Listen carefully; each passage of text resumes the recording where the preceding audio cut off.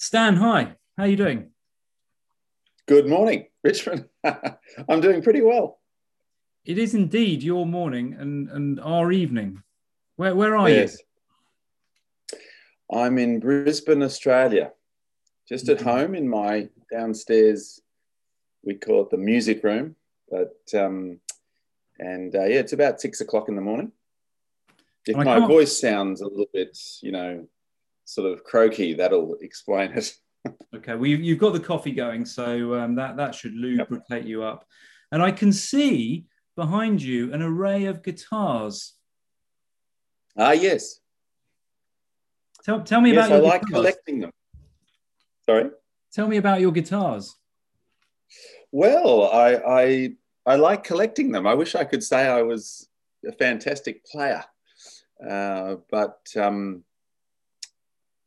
those are my little three. An acoustic, an arch top, and a little electric that you can, I think, see in the corner there. And oh no, I've been playing guitar since I was a kid, really, and always had dreams of rock stardom, but never quite made it out of my own bedroom. I noticed there's a picture of you which is quite rock and roll, and I'm just glancing at it just to remind myself who's on it. It's Lennon. Oh yeah, You're a Beatles man? oh big Beatles fan. Yes, absolutely.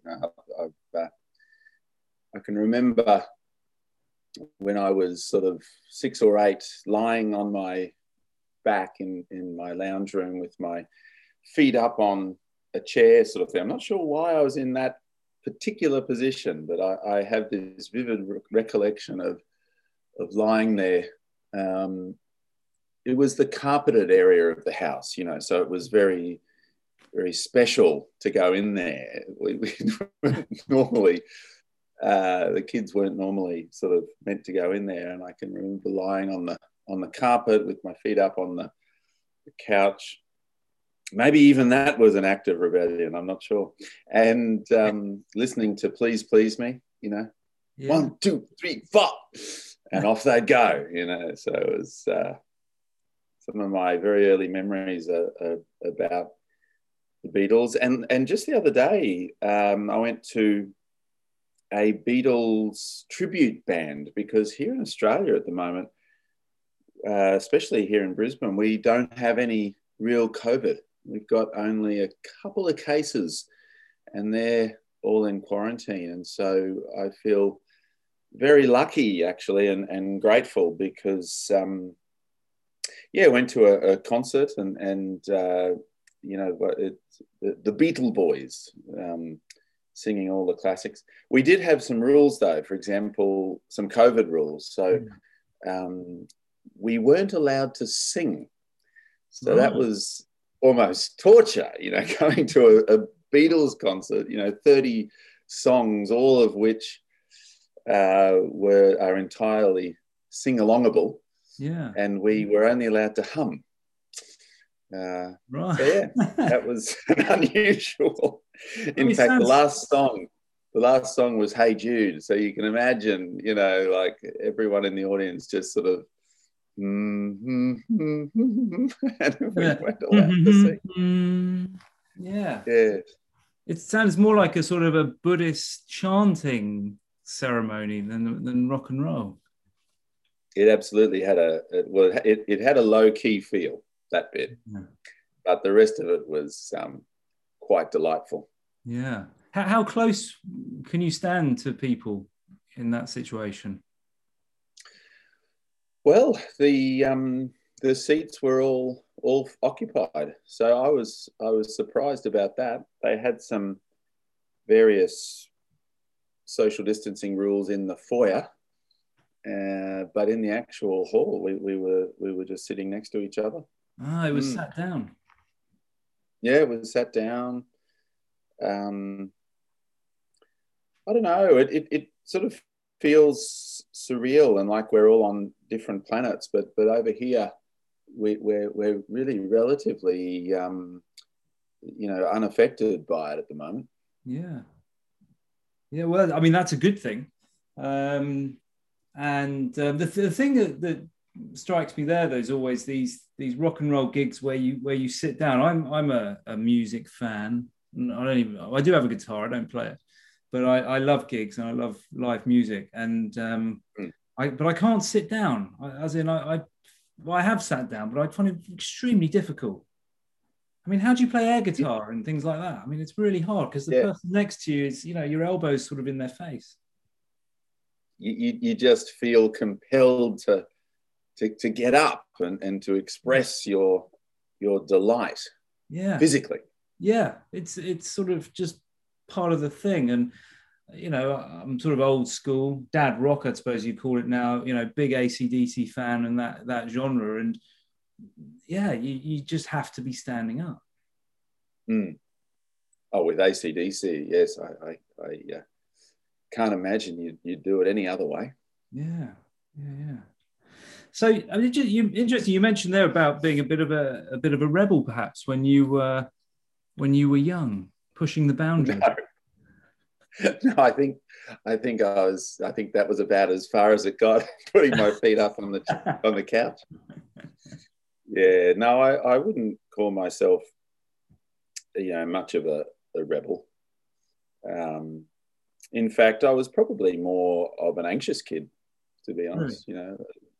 Sort of a bit of separation anxiety, really, more than anything, especially at that sort of younger age. And I've grown out of it now, of course. I'm able to be away from my mother, but She's not there. but no, but still very close. But back then, yeah, no, sort of more anxious. I used to have little night terrors. Um, I used to sort of run up and down the hallway, apparently in my sleep, leaping over things that weren't really there, and I used to be very worried, when I'd walk home. Is mum there? Can Yeah. I see the car? She did this very interesting thing, actually. I was a little boy, and I used to get to this point in the street where I could see the car parked in the driveway, and I'd be very anxious about whether I could see it and whether it was there. And she did this thing where over several weeks she gradually would park the car slightly further and further down sort of the driveway, so that gradually, I sort of couldn't see it as much or as soon or whatever. And of course, I realized later when I was studying psychology, she was doing a graduated exposure Yeah. treatment Yeah. on me. Yeah. And it worked, I guess. I gradually, got over all of that. Yeah. Do you know, have you spoken to your mum about that as to why she thought that would work? Or Not in a lot of depth. I think I have sort of, had little chats there, but no, she was sort of certainly aware of those feelings in me. And I mean, there's lots of other things. I mean, mum taught me, basically what we might call progressive muscle relaxation. I remember her telling me to sort of relax my arm, and then she'd lift my arm up and she'd sort of let it go, and she'd say, okay, just relax a little bit more. And then we'd create this floppy arm that with ragdoll type stuff, um, and that was sort of at night time going to bed. There were lots of little things like that I think she was kind of helping me navigate this feeling. yeah. And my mum was a general practitioner, a doctor, and also, kind of wise and well read, and was, I think, somewhat interested in psychology related sorts of things. But yeah, now that I mean, I don't think about these things very often, to be honest. But yes, your questions, that's where it took me. Yeah, there are lots of little things like that, I think, where where I was sort of learning to cope with anxiety. Yeah. So you were exposed to a rather holistic approach from a young age. Then your mum being a classic doctor, but then using some of these techniques as well. She was she was a very modern doctor, I would say, at the time. I mean, for example, and I'm not sure if this is the sort of thing you want to hear, but for example, my father was present at my birth, and this was 1971. So here in Australia, that was very early stuff. You know, there was only just beginning that fathers would be present with that sort of thing. And so my mother's uncle was the obstetrician, and he was like this kind of cutting edge obstetrician that was doing a lot of, you know, kind of natural birthing, fathers in the room, you know, kind of all the rest of it. He was really ahead of his time, and so mum and dad were you know, also that way inclined, and so we, you know, she had my mother had certainly a lot of those proclivities towards, you know, sort of very modern approaches in health and medicine and even psychology. Yeah, yeah. So were you interested in medicine at some stage, or was it always other things that grabbed your attention? Oddly, I never really had any thought of doing medicine. No. For a long time, I wanted to do agricultural science. Ah. I was very intent on, you know, well, you know, sort of the environment and those sorts of things. My grandfather on the other side, my dad's dad, had been an agricultural scientist, and I had an affinity with him as well. And he had invented this way of curing black spot on sugar cane or something like that. Or it might have been, no, I think it was sugar cane. Anyway, I can't really remember exactly the details there, but I only knew him. He died when I was about 10 or 11. But yeah, I had this sort of interest in agricultural science and the environment. And at another stage, I thought I might be a plumber. You know what it's like. You sort of wander around thinking about different sorts of things. Yeah, but never really medicine. I wasn't great at school, really. I was sort of, you know, pretty average performer. Primary school and early high school. I don't know. I'm not sure if it was that or whether I just wasn't overly interested in, you know, blood and pus and broken bones, and I'm not sure what, but yeah, sort of hands-on-ish stuff, actually, wasn't it? Really, originally, it was where I was leaning. So more practical stuff. I mean, you play. When did you start the guitar? I think I started bass guitar in about grade 9, so maybe 13 or 14. So I was learning bass first of all, and then about a year later, I bought that electric guitar and started to sort of learn that as well. What made you choose bass to start with? I can't really remember. I mean, it might have been a Paul McCartney thing. Thought it was sort of cool. I'd been playing the viola, actually, you know, so I'd done that for a couple of years already. But Mum kept getting letters home saying, you know, Stan didn't attend viola lesson again today or something. So it hadn't quite grabbed me. Where were you? I think I was just staying in my class, the normal class, and just not going.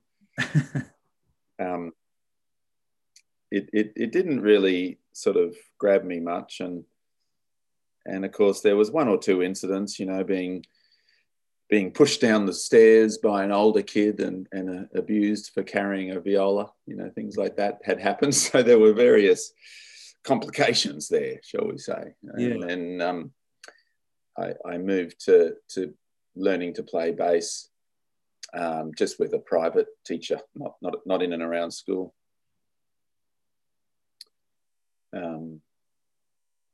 And that guitar here that I've got is actually that was my guitar teacher's guitar, and he was getting a new one, and he sort of had it for sale, and so that's what triggered me into buying a 6-string. Yeah. And I would like to say that the rest is history, but there's not much history there necessarily. It just I just twiddle away on the guitar, here and there, and played a lot to my kids. I guess that was one avenue that it happened. But yeah. So you've got your little fan group.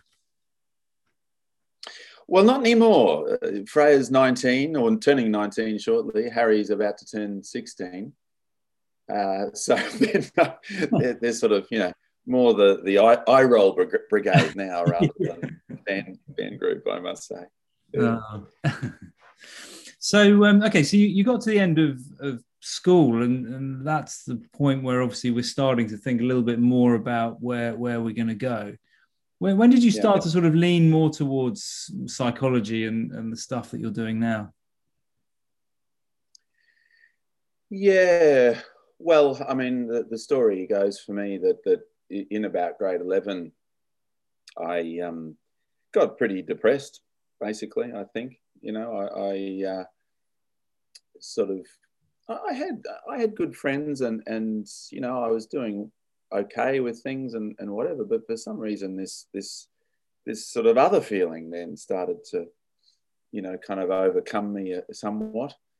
And it's that classic thing that one of the older boys in the school gave or recommended that I read Man's Search for Meaning by Viktor Frankl, and that really made a very powerful impression on me.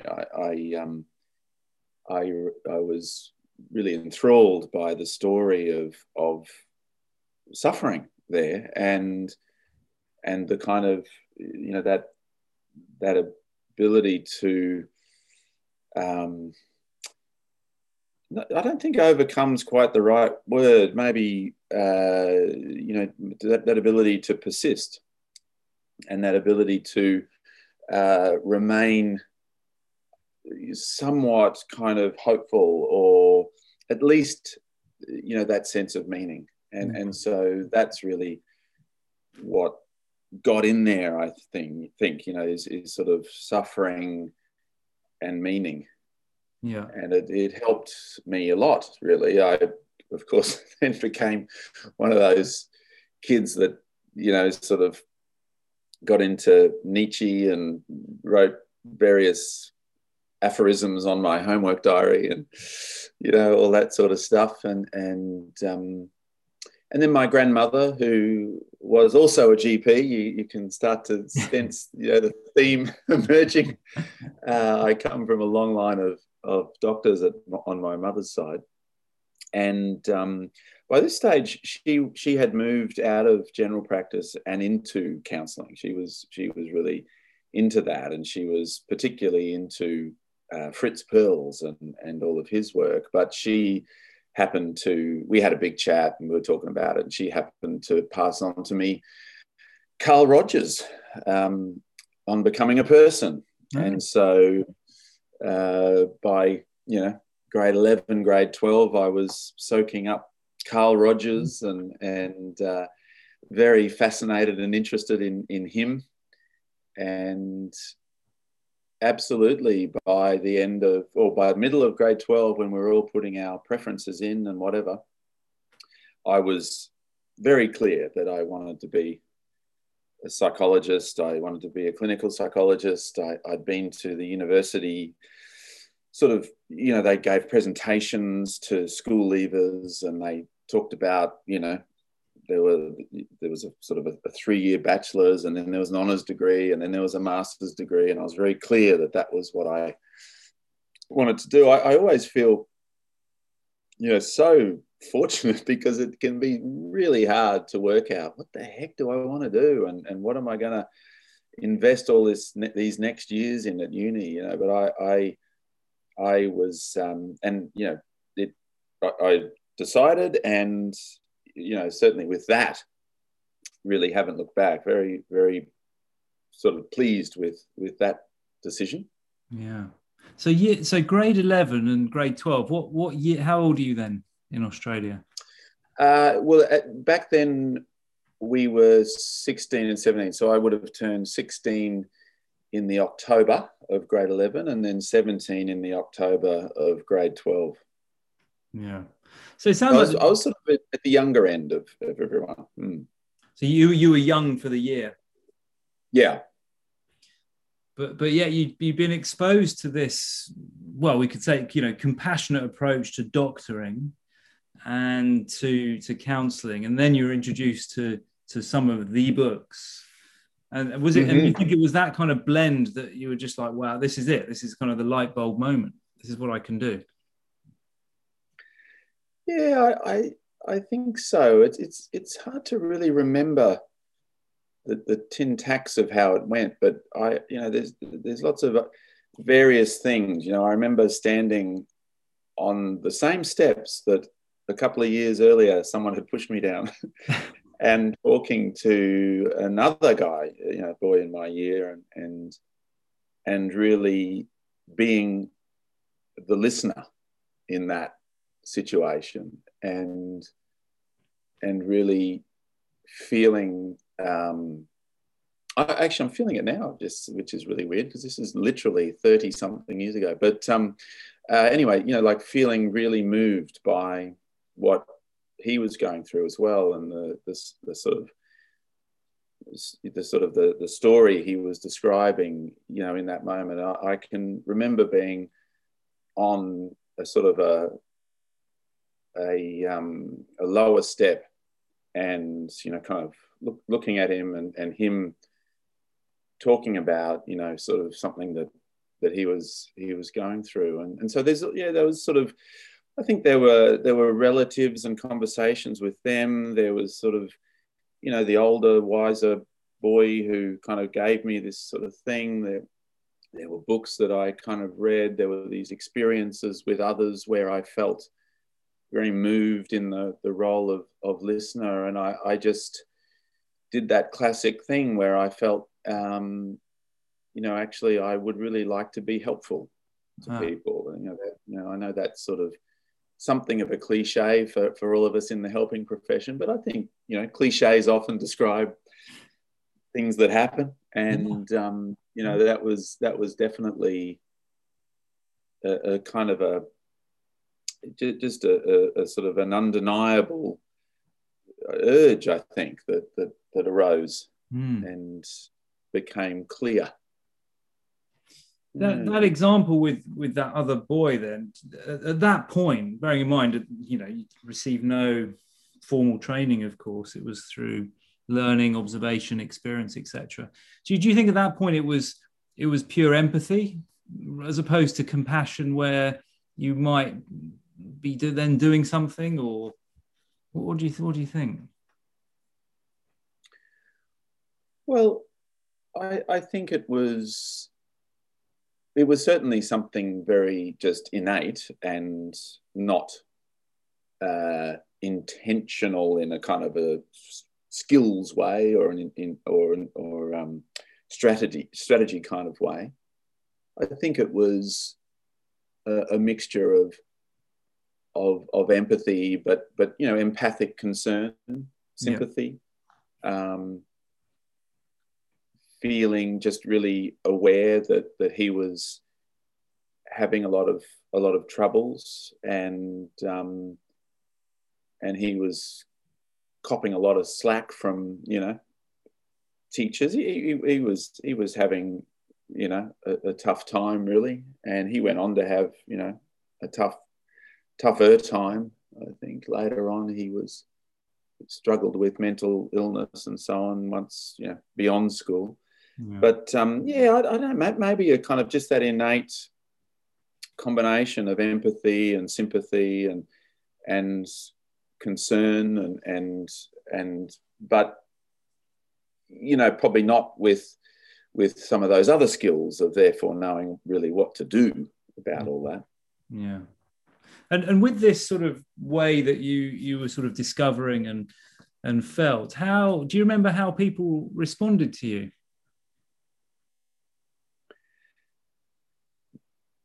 Do you mean for example, that boy, or how he responded in that moment? Or do you mean in terms of where my head was going and the direction I was taking? Yeah, more how people, so the boy, maybe you said that you would, listen to family. I mean, do you remember sort of noticing how they were with the fact that there you are as a 16, 17-year-old, and that almost becomes irrelevant because you're a person who's just there listening and being there? Yeah. Yeah, no, well, I'm not sure about that. That's a really very interesting question. I think I was it was really organic for me. I was just being in the moment. I think I noticed that, in a sense, people responded well to it. I remember feeling like in that particular instance, the conversation lasted a long time, even though I was really just listening. I do think that I got affirmed or even, kind of praised for it. Probably, I think there was an element there where you would get that sort of encouraged feeling that this was working or helping or being received in a positive way. But I've never thought about that before, about, sort of how people were responding or viewing it. Yeah. There we go. And then, I mean, moving on to when you started the training at university, then, you've already got several years of ideas and experiences. How did you find the training? How did it stand up to what you were expecting or thinking would happen? Yeah. Well, of course, your first year university has lots of wonders and different experiences. And I went to an all boys school, so for starters, there were girls around, and we had the rec club, where you could go and whatever, and so and actually, I think interestingly, first year psychology is often about some pretty dry stuff too. It's a long way before you get into the tin tacks of what I was really interested in and exploring. So you would do stuff about, reaction times and group dynamics, which was all sort of interesting. And funnily enough, a lot of that stuff becomes more obviously relevant down the track, once you can make sense of it in a sort of a real way. But in first year uni, I was really mainly focused on lots of other things and basically got sort of straight fours or something like that. We have a rating system of 1 to 7 and 4 is your pass. Yep. And so, I think that was the other thing. I used to be a person who, basically did enough to get to the next level. Yeah. I struggled a bit academically at the best of times and was a hard worker, but to the point where, I got to the next bit, and then the next bit. And so as university progressed, I started doing, better and better. so that I could get into the next bit. But yeah, so there was a little bit of a feeling of, just the dryness of the course and the sort of more the adventure of life, that was opening up around me. Lots of driving up the coast and surfing, going out and, meeting new people and all of that stuff, I think, became something of a focus for a couple of years. Yeah, that sounds good. Yeah. We have a place up here north of Brisbane called Mooloolaba. And so spent a lot of time at Mooloolaba back then, and I spend a lot of time at Mooloolaba now. So there's a few connectors there. Yeah. And so what's up there? Well, it's just it's part of the Sunshine Coast. So we have Caloundra and Mooloolaba and Maroochydore and Noosa. A lot of people have heard of Noosa. That's kind of heading up the coast. And so, there's just beaches and surf and a river and fishing and I guess, and all that sort of stuff. Yeah. And that's within reach. That's not so far from you. You can just about an hour. Yeah. Which is nothing really for you, is it? An hour in the car?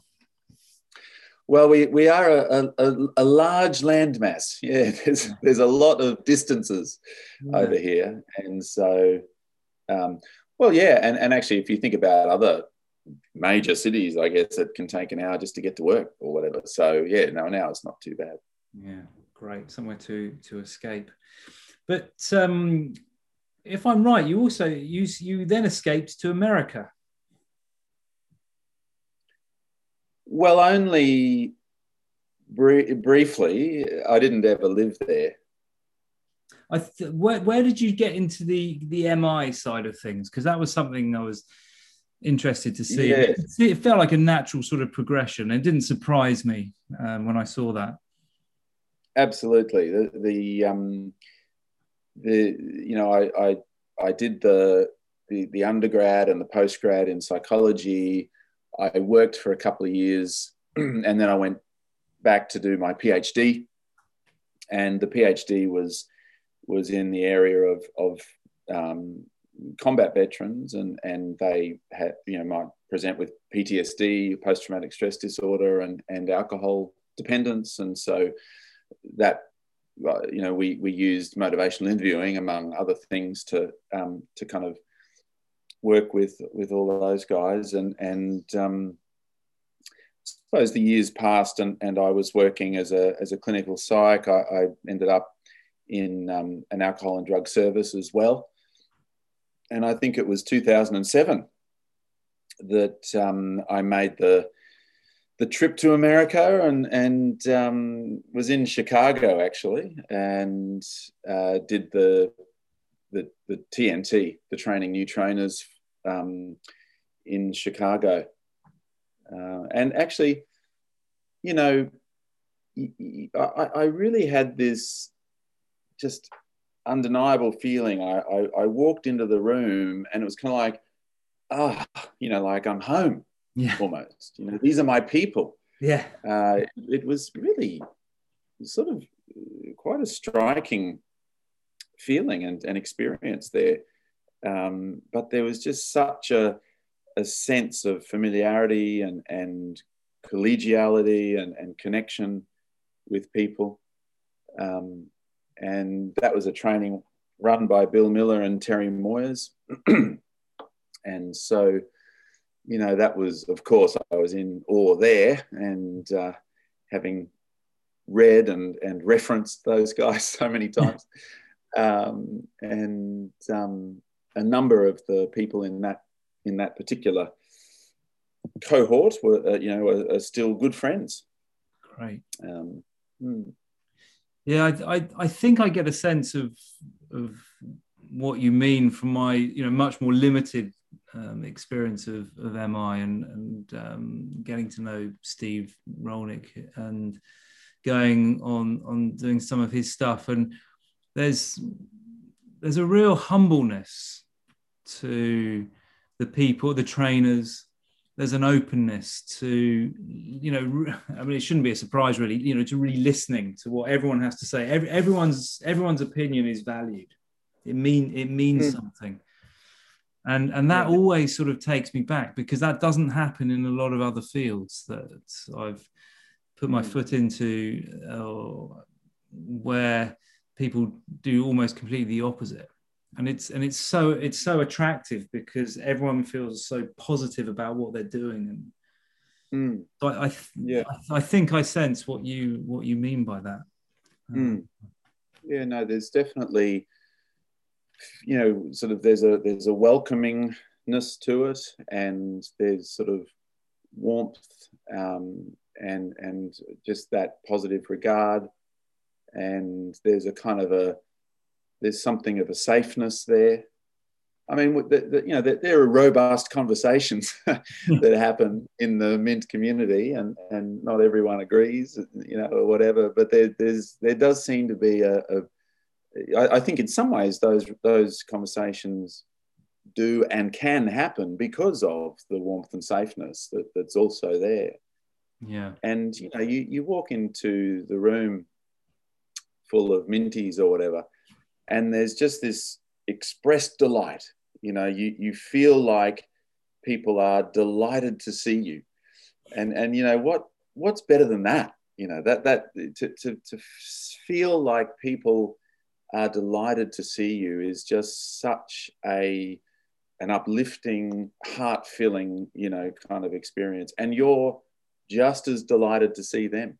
Yeah. And so it's I think there is a lot of that sort of thing in the sort of the Mint community, and MI more broadly. Yeah. They often, the Minties do, walk the walk and so on, I think. And MI, just as Carl Rogers might say, it really is a way of being.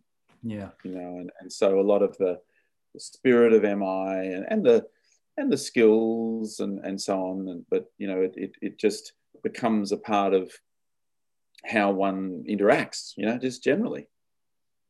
So when you started the way and engage with just the fact that it has this thing called the spirit, it says something, doesn't it? So when you engage with that for the first time, did it just feel like, hey, this is it? I'm at home here. I'm sort of doing this stuff already. This makes so much sense. I just want to develop it. A little bit. I had, obviously, before I got to Chicago, I'd done some training, and my PhD supervisor was Professor Ross Young, and he was a very accomplished academic, but also he'd always had a clinical practice, and he was sort of mates with Steve to a certain degree, or at least academic kind of, colleagues with each other. And so he'd done a lot of supervision with me and so on. But and I get that comment from people when they attend MI workshops, like, I feel really reassured because, this is what I'm already doing or something. But actually for me, I felt like I actually learned a lot of new stuff at that TNT. I felt like the nuance of MI just came alive in that 3 days, in a way that meant that actually at certain sort of levels and skill levels, I was now, sort of doing things differently, or doing things more, or sort of maybe just a much better sense of what I was doing or doing it for. So I wasn't one of those people who was like, oh, good, this is what I already do. I actually was kind of like, boom, wow, this is powerful stuff. And it kind of, that was also a real turning point for me, actually, from there. And changed my practice, but also obviously became much more involved in the training side. Yeah. How did it change your practice? Well, I think the spirit stuff I probably knew or sort of practiced, or in one way or another. A lot of the Rogers stuff I'd read much earlier and then throughout, and Carl Rogers is certainly my psychology hero. Yep. I even these days, if I'm having trouble sleeping at night or something, I jump on YouTube and look for Carl Rogers videos, and it sort of soothes me, and I watch. I still love to watch him in action, but so that part of it maybe sort of okay. Well, that gave me a good structure around all that, but I think it was also just the way that we're using all of these skills, but with a tilt. With a tilt towards certain language and the psycholinguistics of all of that, and the way that you can really sort of listen carefully to the words and the way that the words are said, and the sort of the road that the person travels with language in the conversation. And I think that was the bit that really kind of got turbocharged after the MI training with Bill and Terry. Yeah. Just becoming very sensitive to, I mean, it's a silly example in a way, but the difference between someone saying what they could do versus what they should do versus what they would do, or whatever, those little, they're just kind of one or two letters are different there. Yeah. But those are actually, little words that are tapping into different aspects of what we might call motivation. Yeah. And so that I think it was that really changed and deepened and got much richer for me after all that training.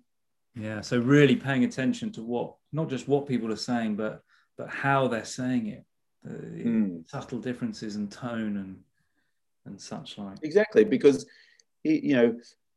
I could do such and such is also different to I could do such and such. Yeah. And so it's this nuanced stuff, the subtleties of all of that, the words, the tone, the whole body, and how the person's expressing it. And someone has said we listen with our eyes and our ears, really, and so that whole notion of really observing and listening and noticing and responding to, and then picking up on the person's response to our response, and that gives you all these clues about is this the way we're going, and moving away from just listening in a kind of intuitive gut feel way, which is cool, but listening in a very intentional, purposeful, attentive, noticing kind of way is the thing. Yeah, you've got a sort of an image there of well, basically what you're doing right there, and then another image of the therapist sitting in an armchair facing away from the patient, in inverted commas, over there with the clipboard, not just, maybe not even listening, but they're just there and someone's talking, and there's not that same engagement by any stretch of the imagination.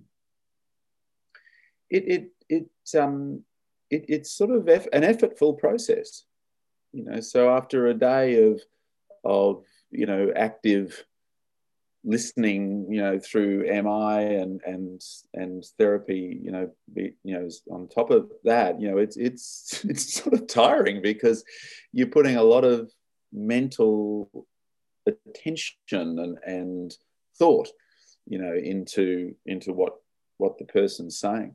Yeah. So how do you look after yourself then? We haven't used the word compassion or self-compassion yet, So I'm bringing it in now, full force, to find out a bit more about what you do to look after yourself. Which yeah, well, it's it's interesting because, as you know, the MI spirit got sort of elaborated upon in the more recent version of Miller and Rolnick's motivational interviewing book. Formalized, I guess, compassion became formalized as part of the MI spirit, and that sort of got me thinking, as a practitioner and as a trainer, what is this thing, compassion, and so that became the next turning point in a sense for me, and exploring all things compassion and self-compassion, as you say, and kind of experiencing mindful self-compassion and Kristin Neff and Christopher Germer's approach.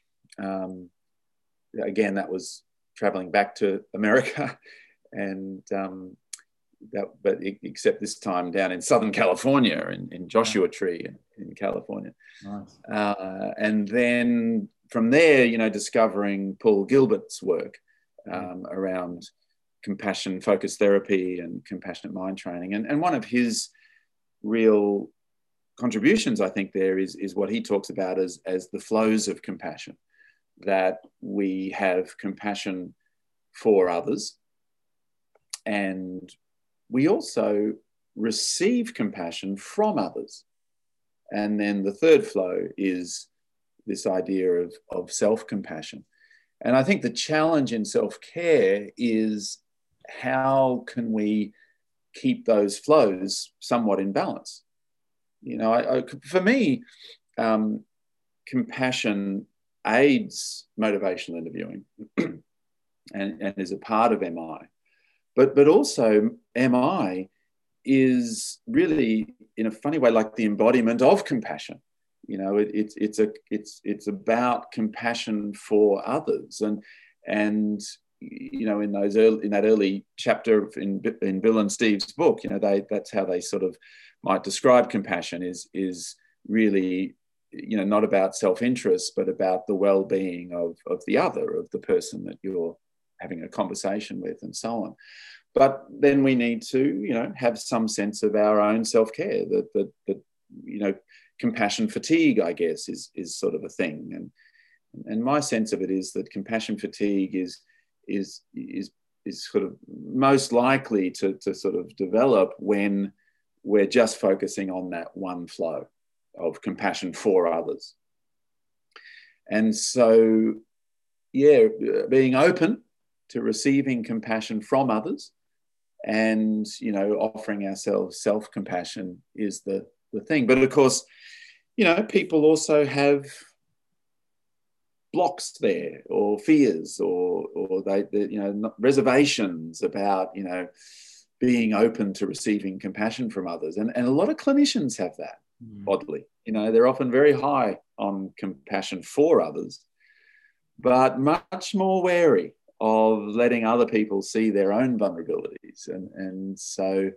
And then there's, people worry about self-compassion too, like, isn't that just self-pity, or won't that mean that I'm weak, or something like that? So there's all those little fears, blocks and resistances to work through, and we could talk for hours on all that stuff. But ultimately, it's the question of, for me, is, what do I also really need right now? What would really be helpful for me in this moment? What would be really helpful rather than harmful?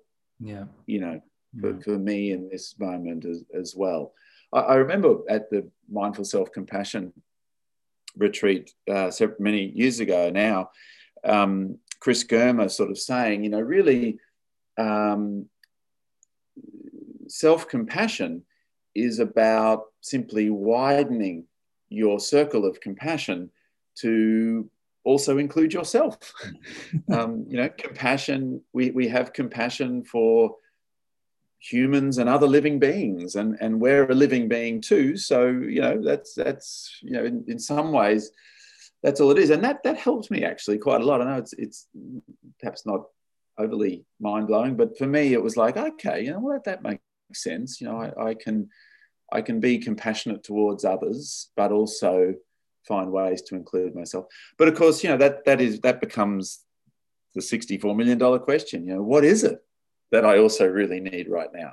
Is it that I need to rest and to, the bubble bath kind of option of self-care, or does it mean that actually I need to keep my exercise going?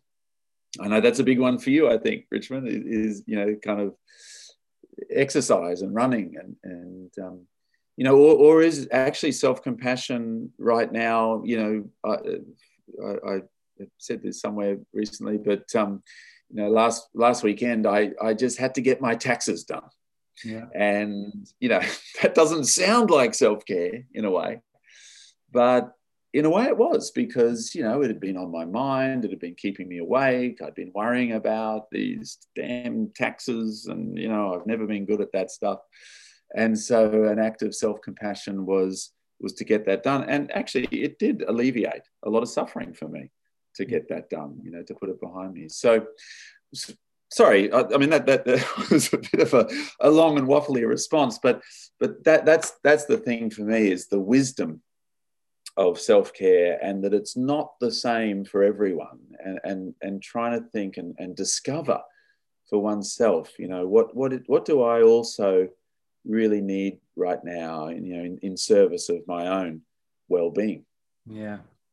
What you've done, I think, is you've widened it right out, so that it's, as you said, in a sense, meeting your needs now, and removed perhaps some of the ideas that it might be self-indulgent, and given people practical ways of thinking about it. And certainly, your terrific new book, which I've got here, and I finished last week, the Gifts of Compassion. I mean, it's just a sort of it's the perfect length, and it's just really practical.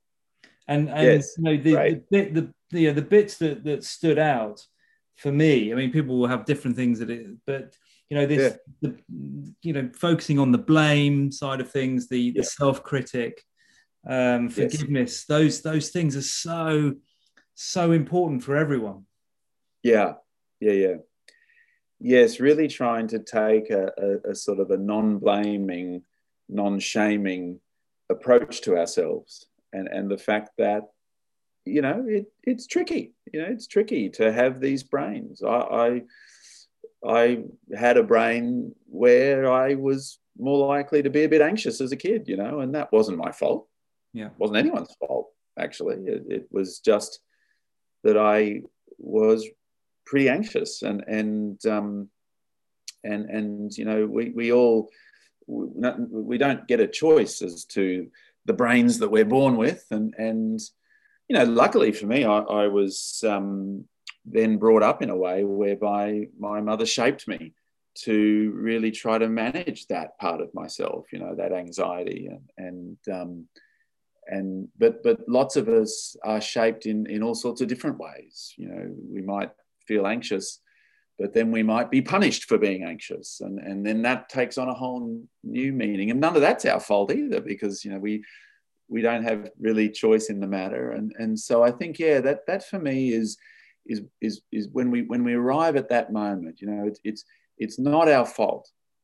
Our suffering is not our fault. Yeah.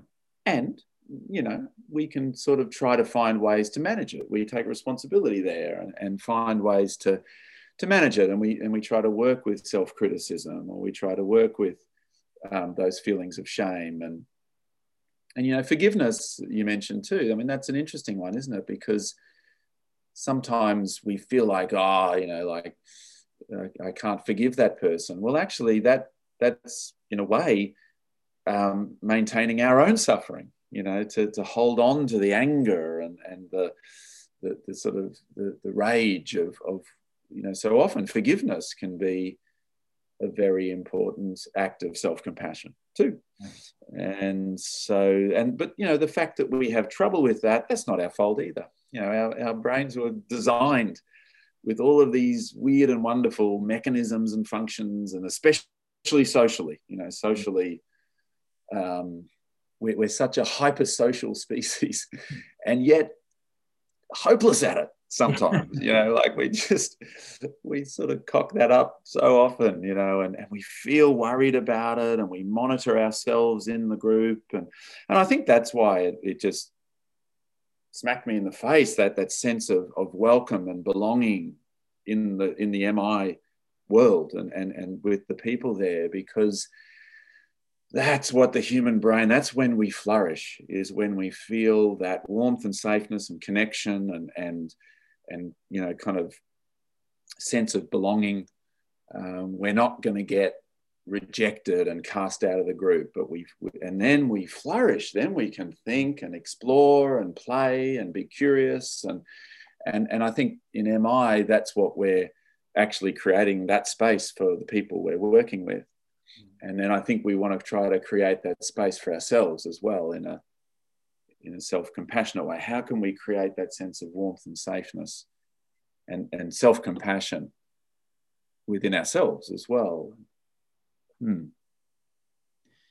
I mean, those messages you capture so well and so clearly in the book. When you've gone through it and you've read it, you get to the end, all of that shines through in just these very simple ways, which makes it perfect, because I think anyone could pick this up, clinician, lay person, someone interested, and just have a really good idea about what they can do to make things better, to be, exactly as you said, to be helpful for themselves and for those of the loved ones around them. Yeah. I appreciate you saying that. Actually, I'm it sort of is very encouraging, because that's absolutely what I was setting out to achieve. Is how can we kind of create a very sort of engaging and plain language, kind of description and explanation and practice of all of these sorts of things, and really it boils down to, may I be helpful rather than harmful to myself and others. May I be helpful rather than harmful to myself and others. And if we bring that to mind, and that just creates a whole different, kind of presence in the world, I think. Yeah, absolutely. Bring that to ourselves, to our kids, to the workplace, wherever. Yeah. That's fantastic. Yeah. I know you've got to go to work. We could chat for hours. And I'm going to be going to bed soon while you go to work. But where can people find out about you and what you're up to? Well, my practice is called Psychology Consultants here in Brisbane, and that's just psychologyconsultants.com.au, and sort of there's a little bit of stuff there. Very happy for people to connect on Facebook, and I have Dr. Stan Steindl as a Facebook page.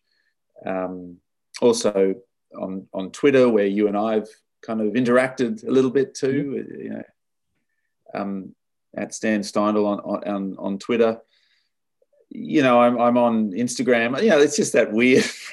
That's what this sort of weird online kind of presence. And actually, like you, I mean, it's so interesting how we now get to meet friends, all over the world, and often not even set eyes on them, but sometimes set eyes on them, but over video, and not yet having met face to face. So I'd love to check in with people on all of those things.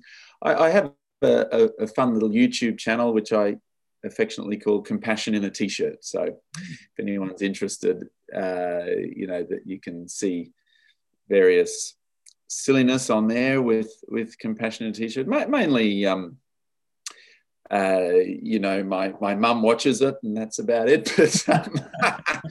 But yeah, but there's lots of ways. People can also just email me, stan@psychologyconsultants.com.au, and very keen to keep up the conversation. Fantastic. I'll put all those links on the page. And I got your book from Amazon, I believe. Yeah, Amazon and other sort of online providers, and you can also buy it direct from the publisher. Some of those links are on my Psychology Consultants website as well. Okay, fantastic. We'll put all those on. Brilliant. Well, listen, it's been fantastic to chat, and let's keep in touch. Yes. And I hope you have a good day in what I assume is very sunny Brisbane. Yes, the sun is only just getting up, so I haven't checked in on that yet today. But no, thank you, Richmond, very much. You are a wonderful interviewer. You know, you make things very comfortable. You ask sort of questions that really made me think, and you have a lovely demeanour. So thank you very much for having me on your podcast. Well, thank you. And thank you for those kind words. No, I appreciate that. All right. You take care. See ya. Cheers.